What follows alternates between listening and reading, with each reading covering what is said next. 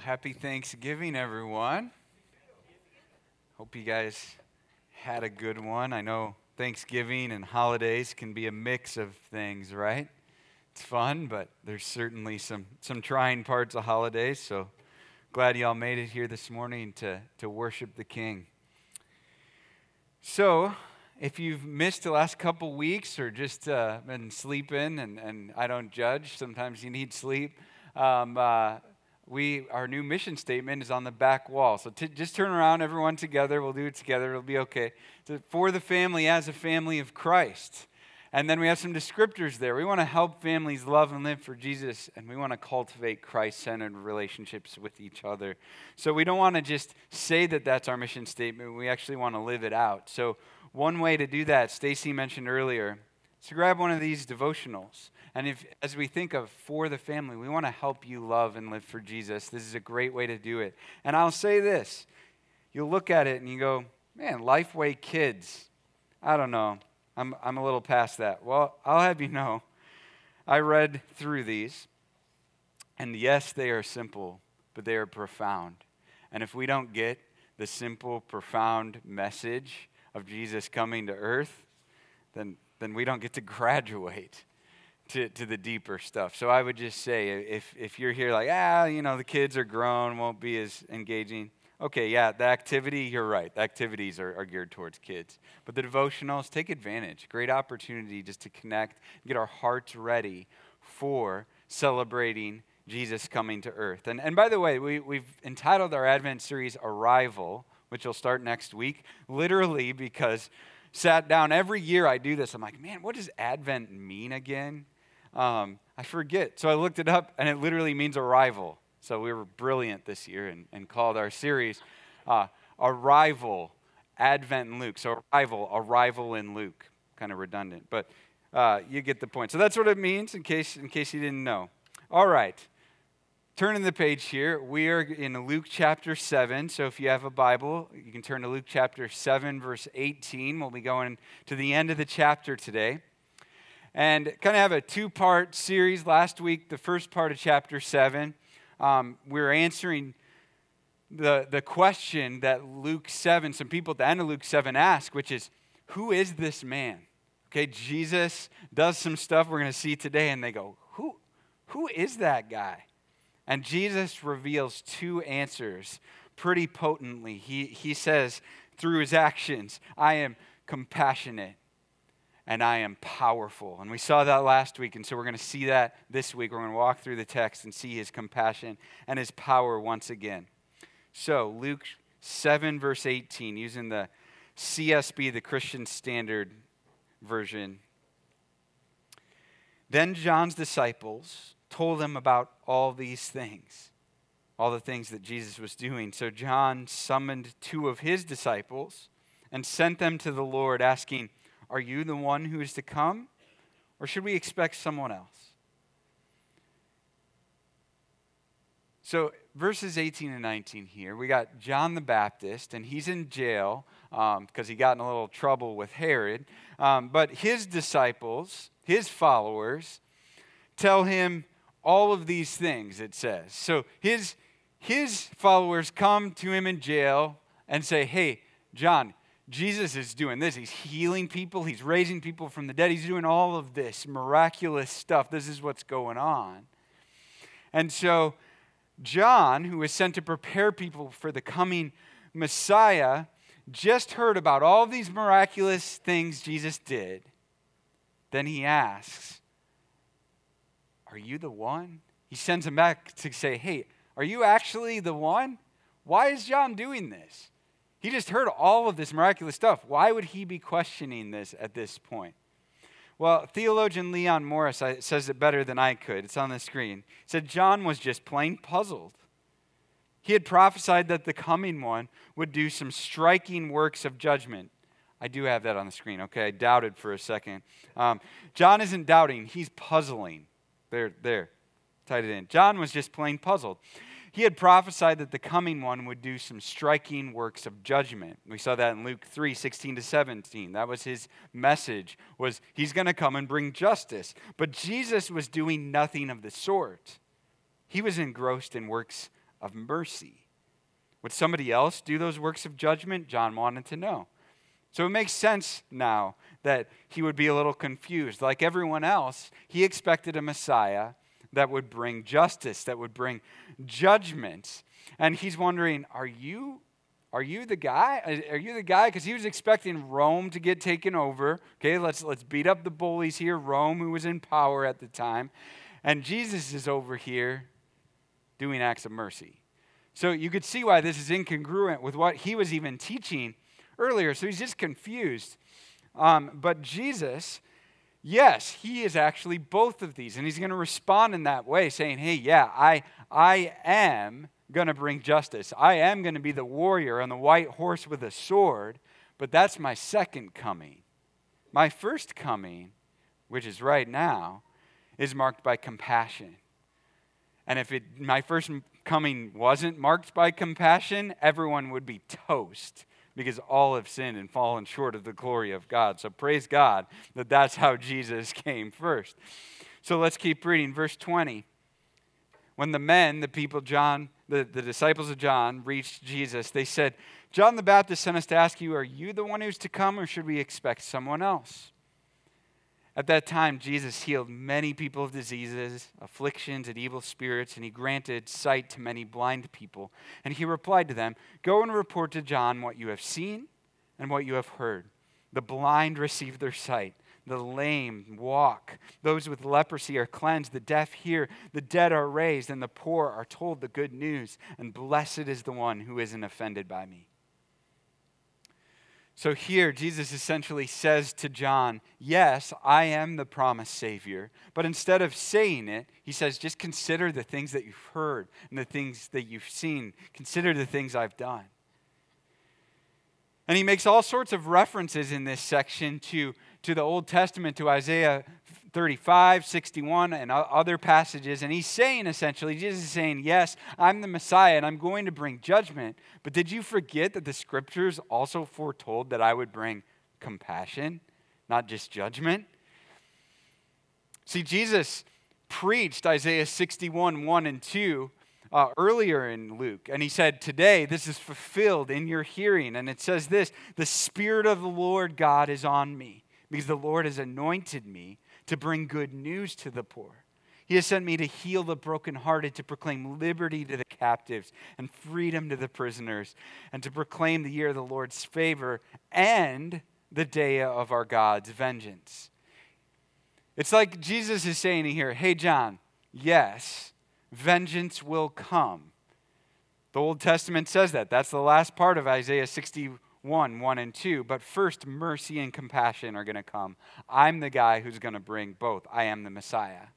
So let's just stop for a minute, though. And I want us to appreciate the compassion of God in sending Jesus to bring rescue before the day that he brings justice. See, think about this. God had no obligation to send himself for us. In fact, he had every reason not to. Everybody in the Old Testament, you read it, everybody in there, and everyone not even mentioned in the Old Testament before Christ, was full of sin. The Old Testament is just a cycle of people screwing up and repenting and screwing up and sometimes not even repenting. Even David, the man after God's own heart, commits adultery and murder. They spit in the face of God's kindness and his help.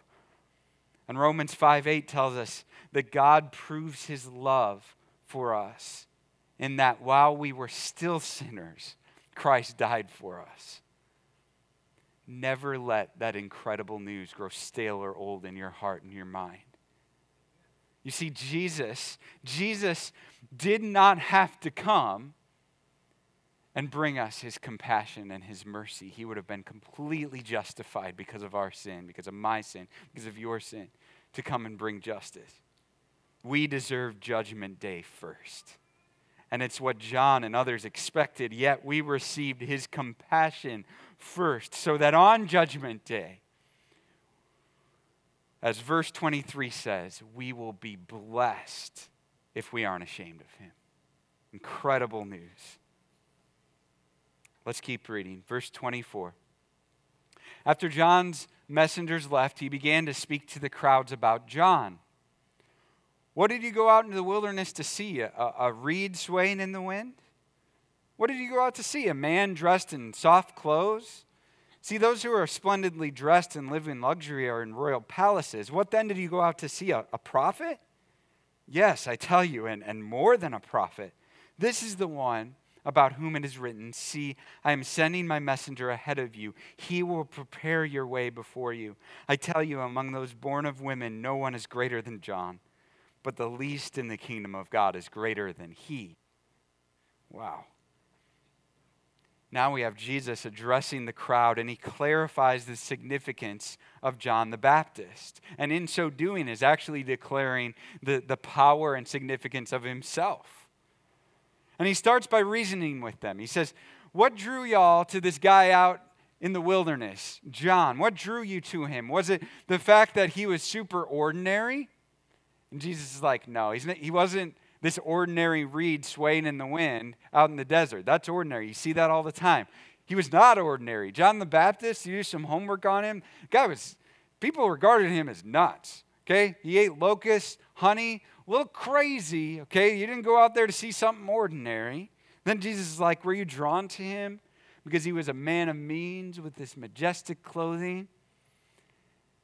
And Jesus is like, no. That wasn't John at all, okay? He wasn't well-dressed at all. He's like, you were drawn to him because of his message. And his message was clearly from God. He was a prophet. And then Jesus goes, yeah, you're right. He was a prophet. That's why you went to him. But he wasn't just a prophet. He was the prophet. And then he quotes Malachi 3:1 in verse 27. And I want to read the whole verse of Malachi 3:1 to help us understand this. It says, see, I'm going to send my messenger, and he will clear the way before me. That's John the Baptist. Then the Lord you seek, Jesus, that's who he's talking about here. The Lord you seek will suddenly come to his temple, the messenger of the covenant you delight in. See, he is coming. See, John was the messenger preparing the way for the Lord, as it says in this verse, Jesus. And then Jesus calls John the greatest human being up to this point in verse 28. Who said that Jesus didn't have favorites, right? Here, he's saying, John is, it says, of those born of women, no one is greater than John. But the point isn't actually for Jesus to show us how great John is. It was actually just to show us how great he is.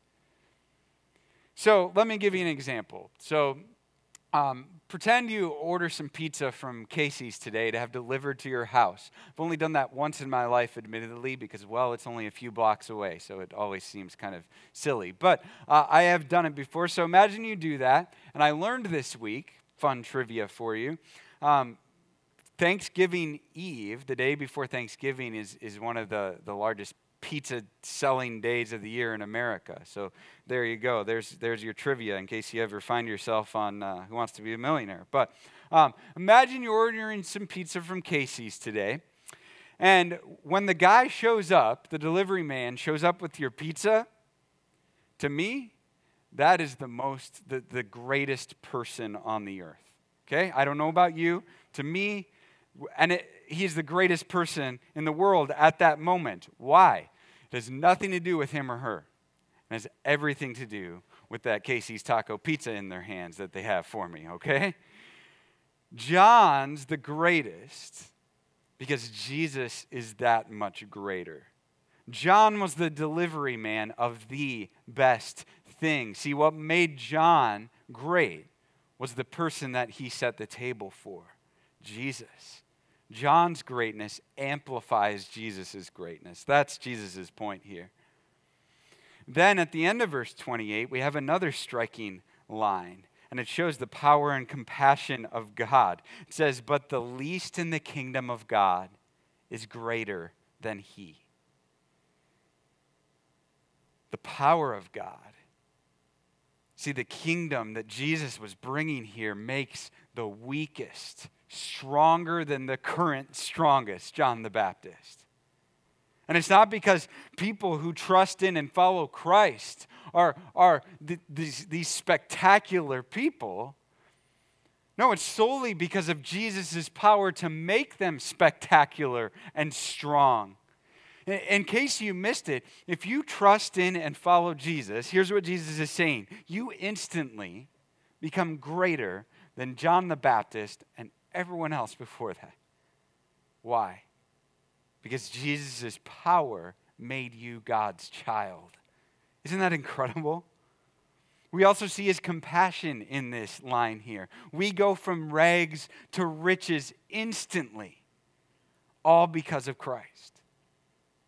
So, imagine that you went from your current financial status, and I'm convinced that this would not matter what your financial status is right now, okay? Whatever you got going on right now, whatever your net worth is right now financially, if you went from that to instantly receiving 50% of Jeff Bezos, the CEO or former CEO of Amazon.com, if you got 50% of his net worth just instantly, your life would be drastically changed. Okay, here's how much it would be changed. Here's half of Jeff Bezos' worth.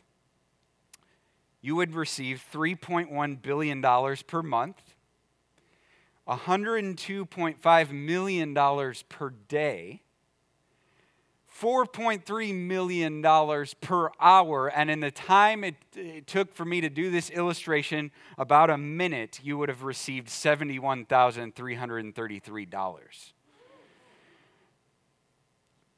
Here's the catch. When you become a son or a daughter of God, your net worth, not in dollars, but in what matters most in eternity, your net worth didn't go up by 50% of Jeff Bezos' wealth. It didn't go up by 100%. It went up by 1,000,000% plus some. Your worth became infinite simply because of Jesus Christ. Listen to this. Look at this. 1 Peter 1, 3, and 4. Blessed be the God and Father of our Lord Jesus Christ. Because of his great mercy, he has given us new birth into a living hope through the resurrection of Jesus Christ from the dead. And here's your worth. And into an inheritance that is imperishable, undefiled, and unfading, kept in heaven for you. That's your worth now. Simply because you trusted in Christ. You are 100% sure that you have a hope, a living hope, it says here, of an indestructible, perfect, never gets old or boring inheritance for all time in heaven. But even more than that, this reality is yours now, today, as you sit here. Hope, joy, peace that can't be explained and cannot be stolen is found in relationship with Jesus.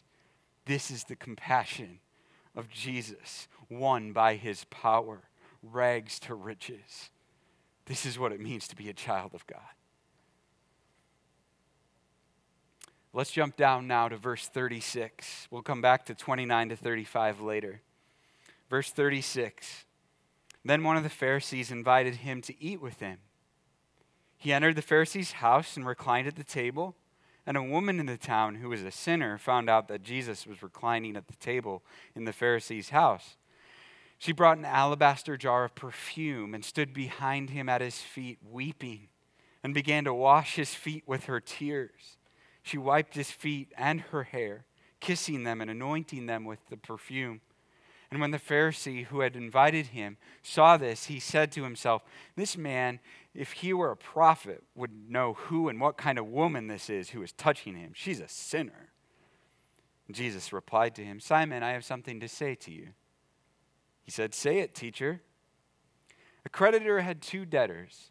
One owed him 500 denarii, another 50. Since they could not pay it back, he graciously forgave them both. So which of them will love him more? And Simon answered, I suppose the one he forgave more. You have judged correctly, he told him. Turning to the woman, he said to Simon, do you see this woman?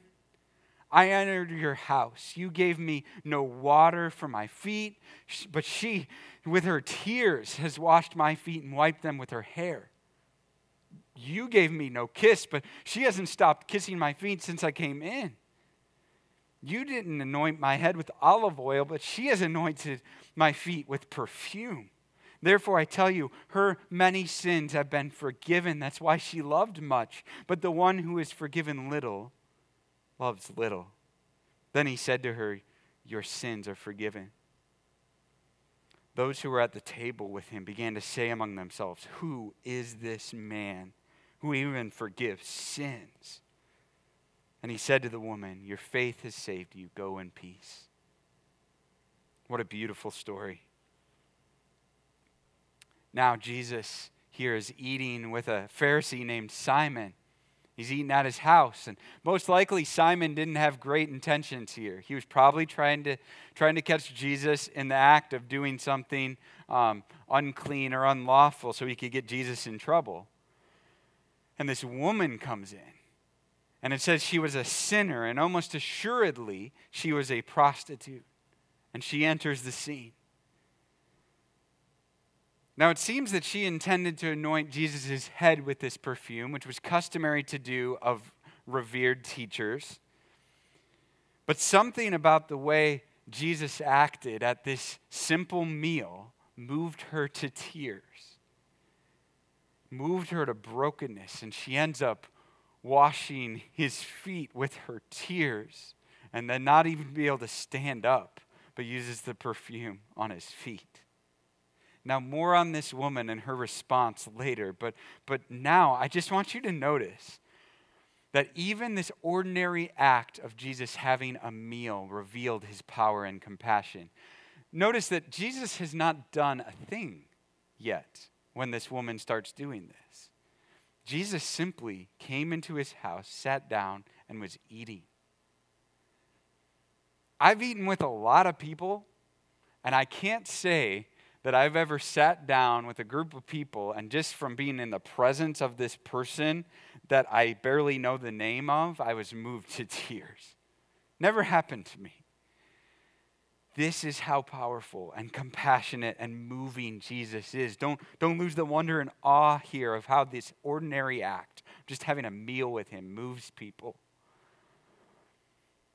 Verse 39, though, we catch the Pharisee talking poorly of Jesus smugly to himself because of this gal.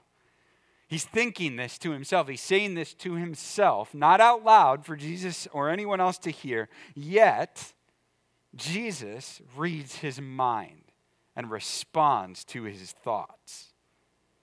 This is the power of God. It seems like every week we're seeing Jesus read someone's mind. So let me help bring this to life. Let's say you're having Thanksgiving meal, and if you're having a good Thanksgiving meal, in my opinion, you're having mashed potatoes, okay? And you're eating mashed potatoes, and you're eating away, and you're thinking this to yourself. You're saying to yourself, man, Mom's mashed potatoes just aren't as good this year. I wonder what happened, And they've been declining over several years, actually. You're eating this, you're thinking this, right? And then Mom, out of nowhere, in front of everyone, goes, Matt, you can just make the mashed potatoes next year, all right? I think I'd spit them out and probably faint if that happened, okay? This is the type of thing happening here. This guy is thinking this. Wow, why is he letting this sinner do this, And Jesus responds to that. And he responds with a quick parable to help Simon better understand Jesus and his compassion.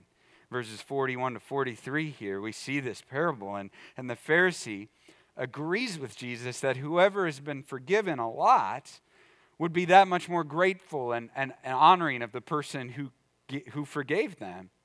And then Jesus applies this to this woman wiping his feet. She's been incredibly honoring and grateful from the moment she came in. Why? Because she's been forgiven of a lot. Jesus compares this Pharisee Simon with this woman. And in comparison, he shows how little this man has honored him. He had him in his home, sure. This guy honored Jesus in that, had him in his home, gave him a meal. But I think Jesus even knew, I know Jesus knew, that his motives were a little off here. Maybe a lot off. And Jesus flips the common Jewish view on sin and forgiveness on its head here. See, Simon thought he was worthy of the little forgiveness that he needed, if he needed any at all. But Simon also thought that this woman was not worthy of the massive amount of forgiveness that she needed. And Jesus levels the playing field here and says essentially, you both desperately need forgiveness. And if anything, she's got one up on you, Simon, because she actually realizes her neediness. Let me bring this to life, okay? The needier the sinner, the sweeter the Savior is to them. You see, if Pastor Matt and a drunk stumbling out of a bar today, if both of us genuinely fall on our knees and repent of our sin to Jesus, both of us will be forgiven and loved the same. And if anything, the drunk will appreciate it more than I will. See, the needier the sinner, the sweeter the Savior will be to them. Let's look at these people's responses in the text. 3 different responses here. The first response to Jesus and his compassion and power is rejection. So let's go back to verses 30 to 35.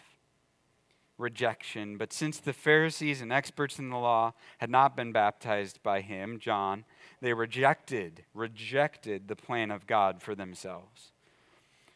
To what then, Jesus is talking, to what then should I compare the people of this generation? And what are they like? They're like children sitting in the marketplace and calling to each other, we played the flute for you, but you didn't dance. We sang a lament, but you didn't weep.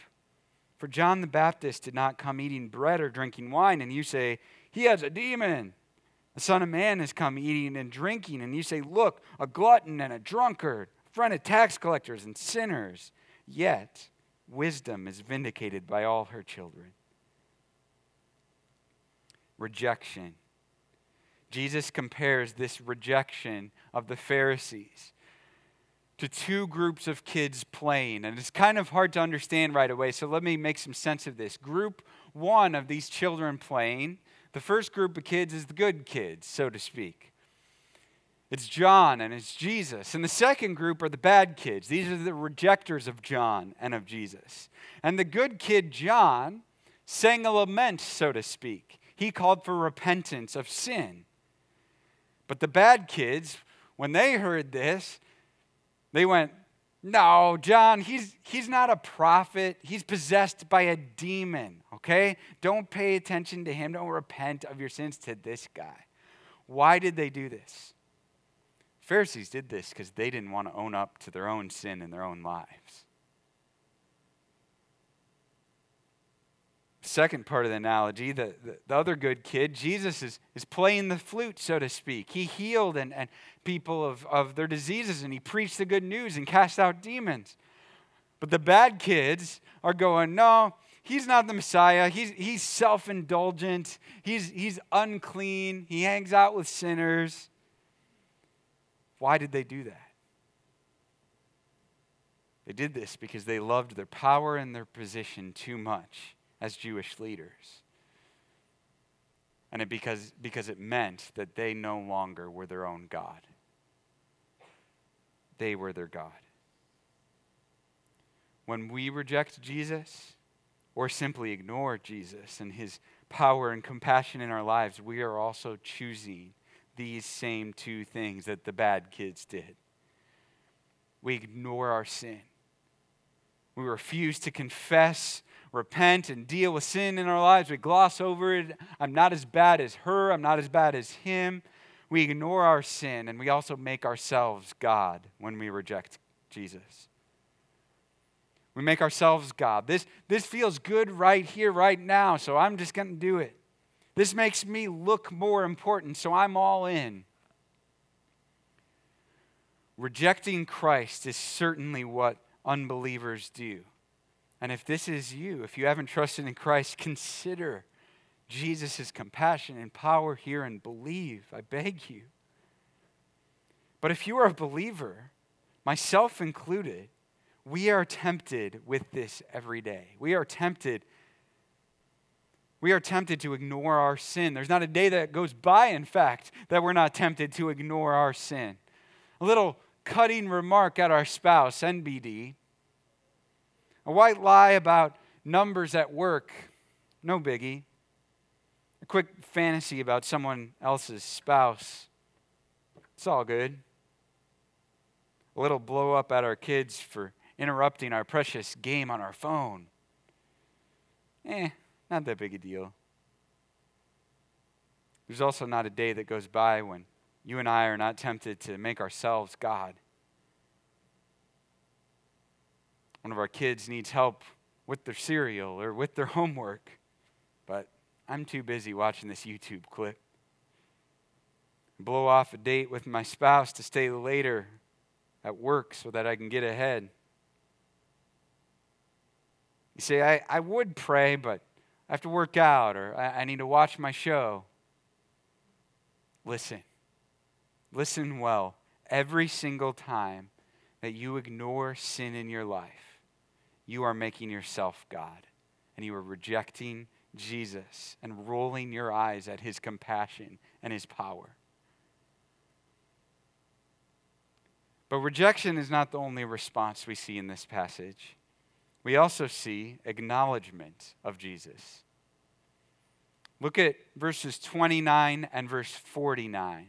Verse 29 says, when all the people, including the tax collectors, heard this, they acknowledged God's way of righteousness because they had been baptized with John's baptism. Acknowledged God's way. Verse 49, those who were at the table with him began to say among themselves, who is this man who even forgives sins? Neither of these people are all out embracing Christ, but they're at least acknowledging him. Both verses, there's a definite acknowledgement of Jesus, but mere acknowledgement is pointless if it doesn't lead to action. For example, many of you know I like to ride bicycle, and I went on a couple long bike rides recently, and I can remember distinctly one of them, I barely acknowledged Jesus was there, just to be frank with you. I maybe said a quick prayer beforehand, God keep me safe, but I listened to a bunch of sports podcasts, some good driving hard music to keep me going, right? Then I ate some barbecue, and that was it. And guess what? At the end of that day, I was not refreshed, and I was rather anxious in my thoughts. My thoughts were running wild. Another bike ride I went on, I actively worshiped Jesus and was prayerful throughout it. Now, sure, I still listen to some sports podcasts, but I also listen to a sermon podcast. I listened to some worship music. I still ate some barbecue, but I was journaling, pouring out my heart to God while I was doing that. Guess what? I was refreshed and filled with the peace of Christ. The difference is subtle, but it's profoundly insightful. When you live like Jesus didn't just exist and you just acknowledge him, it's okay. But when you live like Jesus is all that matters and you worship him, that's where it's at. And that leads to the third response, worship. Verse 36. And by the way, this last section that we're going to look at and her response, it's like the dessert at Thanksgiving. This is the best part, so don't tune out on me now, okay? Verse 36. When one of the Pharisees invited him to eat with him, he entered the Pharisee's house and reclined at the table. And a woman in the town, who was a sinner, found out that Jesus was reclining at the table in the Pharisee's house. She brought an alabaster jar of perfume and stood behind him at his feet, weeping, and began to wash his feet with her tears. And she wiped his feet with her hair, kissing them and anointing them with their perfume. A lot could be said about this. But I want to note three things about her worship here of Jesus. Her worship was extravagant. Verse 37, he brings an alabaster jar of perfume. Oil was customary. But instead of using the cheaper customary oil, she brings the more expensive perfume. She brought her best for Jesus. She didn't settle for second-rate worship. As I noted last week, worship is just going, wow, you're amazing, Jesus. Worship is not merely songs we sing here on Sunday morning, although it is that. It's responding to Jesus with awe and wonder in any circumstance. So let me give you some practicals. How can you worship Jesus like this gal more extravagantly? How can you do it at church? Bring your best by getting plenty of sleep Saturday night. I guarantee you prioritize sleep for lesser reasons all the time. See, Jesus is worthy of our best waking hours, fully alert, isn't he? How can we worship him more extravagantly in our everyday life? Let me suggest that you give the most alert time that you have to God in prayer and reading the Word of God. Not your leftovers, not when you're dead tired and have nothing left, but when you are the most alert. And that's a little different for all of us. Her worship was extravagant. Secondly, her worship was broken. Verse 38, she was weeping. She's broken and weeping, and I think for two different reasons. One, these are tears of remorse for her sin. But secondly, they're tears of joy.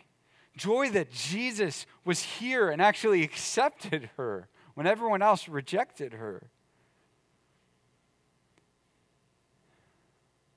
How can we be more broken in our worship at church? Let me suggest that at some point during every service, you just take a look over here at this cross. And as you do that, picture him dying on that cross for your sin. Picture a real human man, Jesus, dying there for your sin. And then thank him for that forgiveness.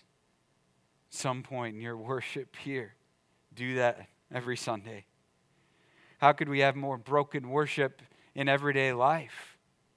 Simply confess your sin to God every day. Take some time. It's easy to ask him for things. Take some time to actually say, Lord, I screwed up here and here and here.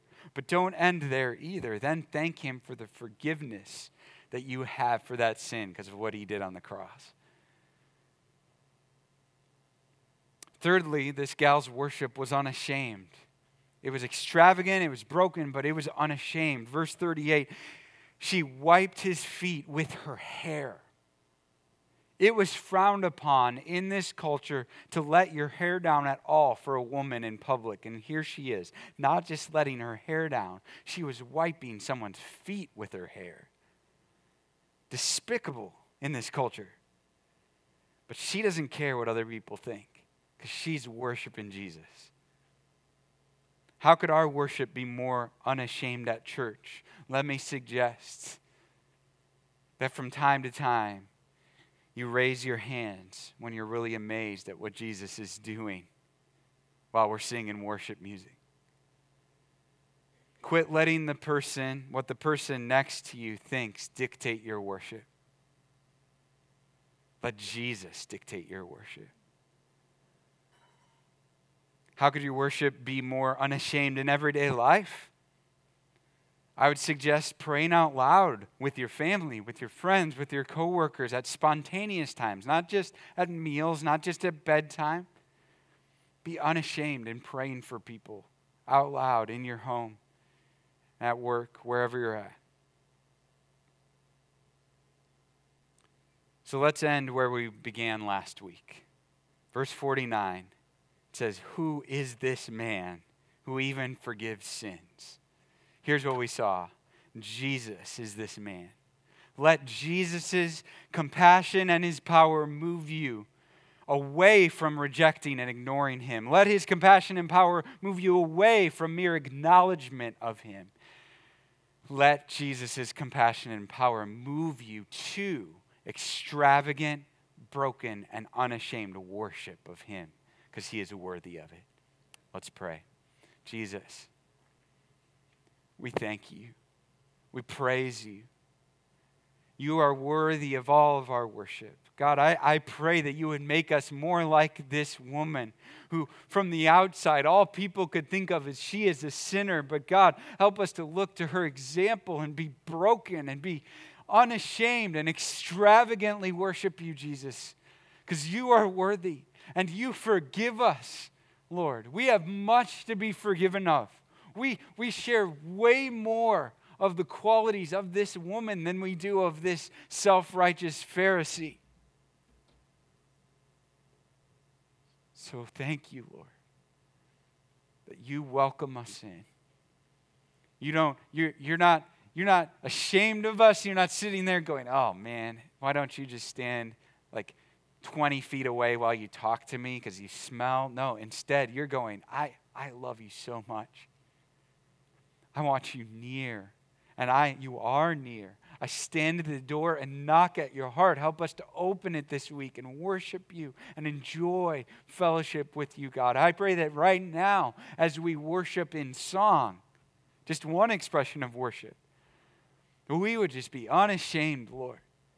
Make us like David, who didn't care what other people thought of him as he worshiped you. Make us that way, not just this morning, but this afternoon and tomorrow. And help us to do that because we understand deeply at our core how great and compassionate you are, Jesus. In your name I pray. Amen.